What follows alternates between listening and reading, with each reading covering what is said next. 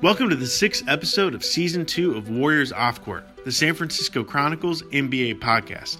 I'm your host, Warriors beat writer Connor Letourneau, and today I'm joined by forward Alfonso McKinnie, who discusses what it's like to be one of the NBA's biggest storylines, his development in the G League, and much, much more.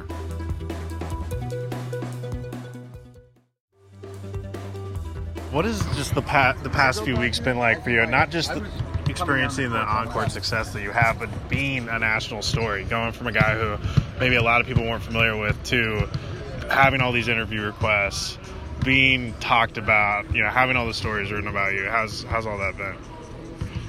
I mean, it's been great publicity for me. Yeah. I mean, a lot of people now starting to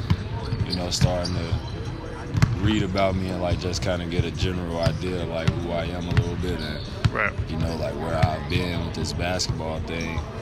I mean, I have people walk up to me when I'm in the Bay and be like, oh, I read your story.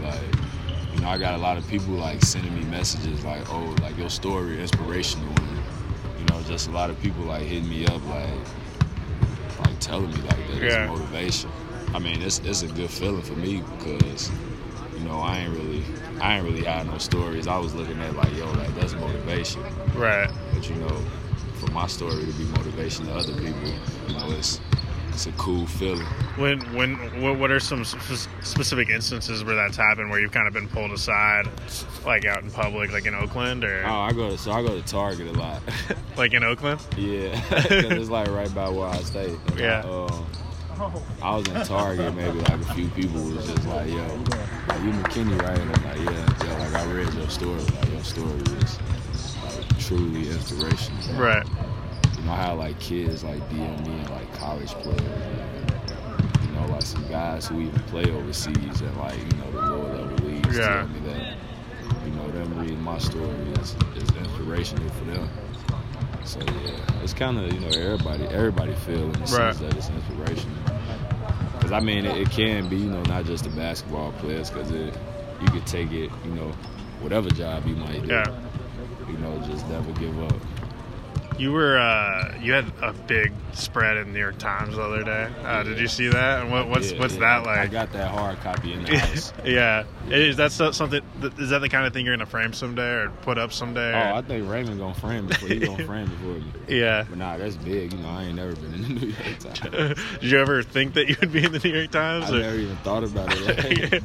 So that's why when I did the interview, I'm the New York Times, that's big time. Yeah. Then an ESPN article. Then Stephen A. saying my name on Twitter. It's spelling your name wrong. Yeah, it's been crazy, Man, it's a great how much has your social media increased the past couple weeks? Since I dropped that Fergie video, I probably got 30,000 followers already. And what were you at before? I was at 14.5 or something. And then now Twitter, what about Twitter? 47 or something. Yeah, I don't think people. I think Instagram more popping than Twitter right now. Yeah. But I probably got I was at 3,000 I think on Twitter. I'm probably at 8,000 or something. Yeah. 8,000 maybe. Nah, it's been a lot. Especially when a guy who's playing overseas or in the G League or something reaches out, is that kind of special because you were that guy not that long ago? Yeah, most definitely. Even a lot of my friends at home who go overseas and play, they always ask me, yo, how you do it? Yeah. You feel me? And it's just, I'm sure it feels a lot more real for them too. No, it is, because they've seen me play, in those different places, and they watched it, and they've been following the journey because they've been right there.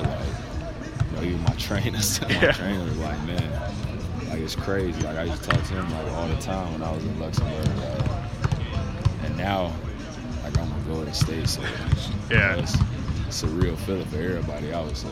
How instrumental was Jerry Stackhouse for you? It seemed like he, from what I've seen, was pretty key in terms of just helping you learn how to defend the perimeter, guard multiple positions. How much did he help you? I mean, he helped me out a lot. I mean, because me playing the 905, that's pretty much where I got all my reps in. Yeah. we would do a lot of defensive stuff in practices. And, I had some like individual workouts with him, before games and stuff like that. But I just think he helped me get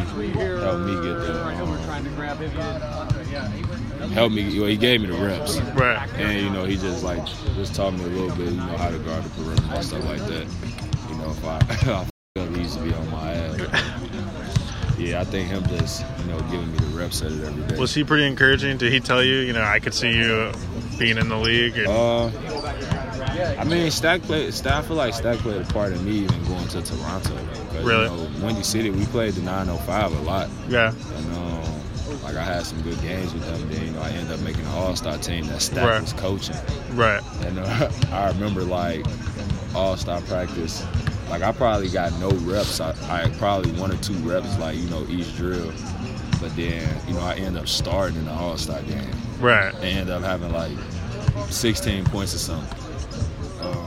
Was that his decision for you to start, or was it a vote thing? Coach. I know. I wasn't sure if it was a vote type thing. I don't know what it was. It's I know I was like, wait, hold on, I'm starting, and I ended up starting. But right after the All-Star game, I think it was an article or something. They was asking him about me and stuff, and he was good with me and talking about how much he liked my game and stuff like that. So that's why I figured he had a role with me going to Toronto. Probably bought my name up or something. Right. Everything went from there. They bought me in. And, I was just fortunate enough to get coached by him and learn those things from him. How thankful are you that the G League exists? Because if not for the G League, you might not have had that path to the NBA. For me, well, a lot of guys, like I'm saying about the G League, the pay and all that stuff, but commercial for me, flights, the budget for me, hotels. It was just about the opportunity. I know every G League team is owned by an NBA team. Right. So every game, no matter who you playing, no matter who you are, it's NBA scouts and big time European scouts watching your every game. Right. And it's just a big opportunity. And for me, I'm grateful for it because I benefited from it, and that's most guys' goals when they go to the G League, to get the NBA looks. And some guys move on to the NBA, some guys don't. But for me, it was pivotal for my career. How mindful were you when you got to Windy City about changing your game? It sounded like you were more of an interior player before, right? And you kind of. I played the 4 in the G League. With Windy City, I pretty much played the 4, but I guarded. I would switch off and guard guards and stuff. I've always switched. That's just always been my thing.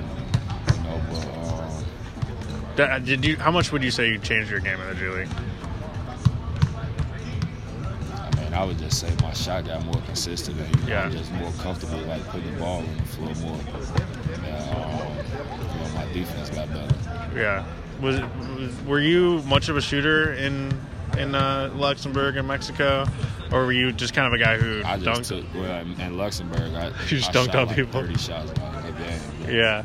So I shot the ball a lot in Luxembourg. Mexico, I shot the ball fair amount. Yeah. But in the G League, I didn't shoot a lot of threes, but I was a player. On the scouting report, it would say I would shoot it. And were you surprised that you not only got the opportunity with Windy City, but was thrust in the starting lineup so quickly and got an opportunity to shine on that team? I ain't gonna lie. I just knew I was working hard, and I was damn near averaging a double-double, so I just thought my time was gonna come eventually. Right. But I ain't have a problem coming off the bench. Like I said, I was averaging 15 and 9 coming off the bench. So me being in the starting lineup really didn't matter.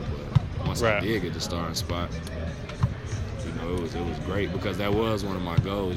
Going into the year, to be a starter. Right.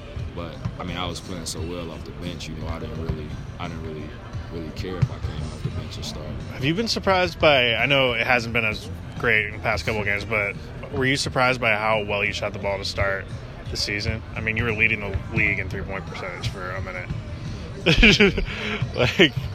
My shot, that's something I've been working on. So for me, it's just shooting. Yeah. I've been working on them. So, you know, every shot I take, you know, I expect it to go in, you know, just because I know how many reps I done got up, you know, shooting it through and how much I've been working on that. So, when did you notice the biggest improvement in your shot? Was it Luxembourg, Mexico, G League? I don't know. That's a good question.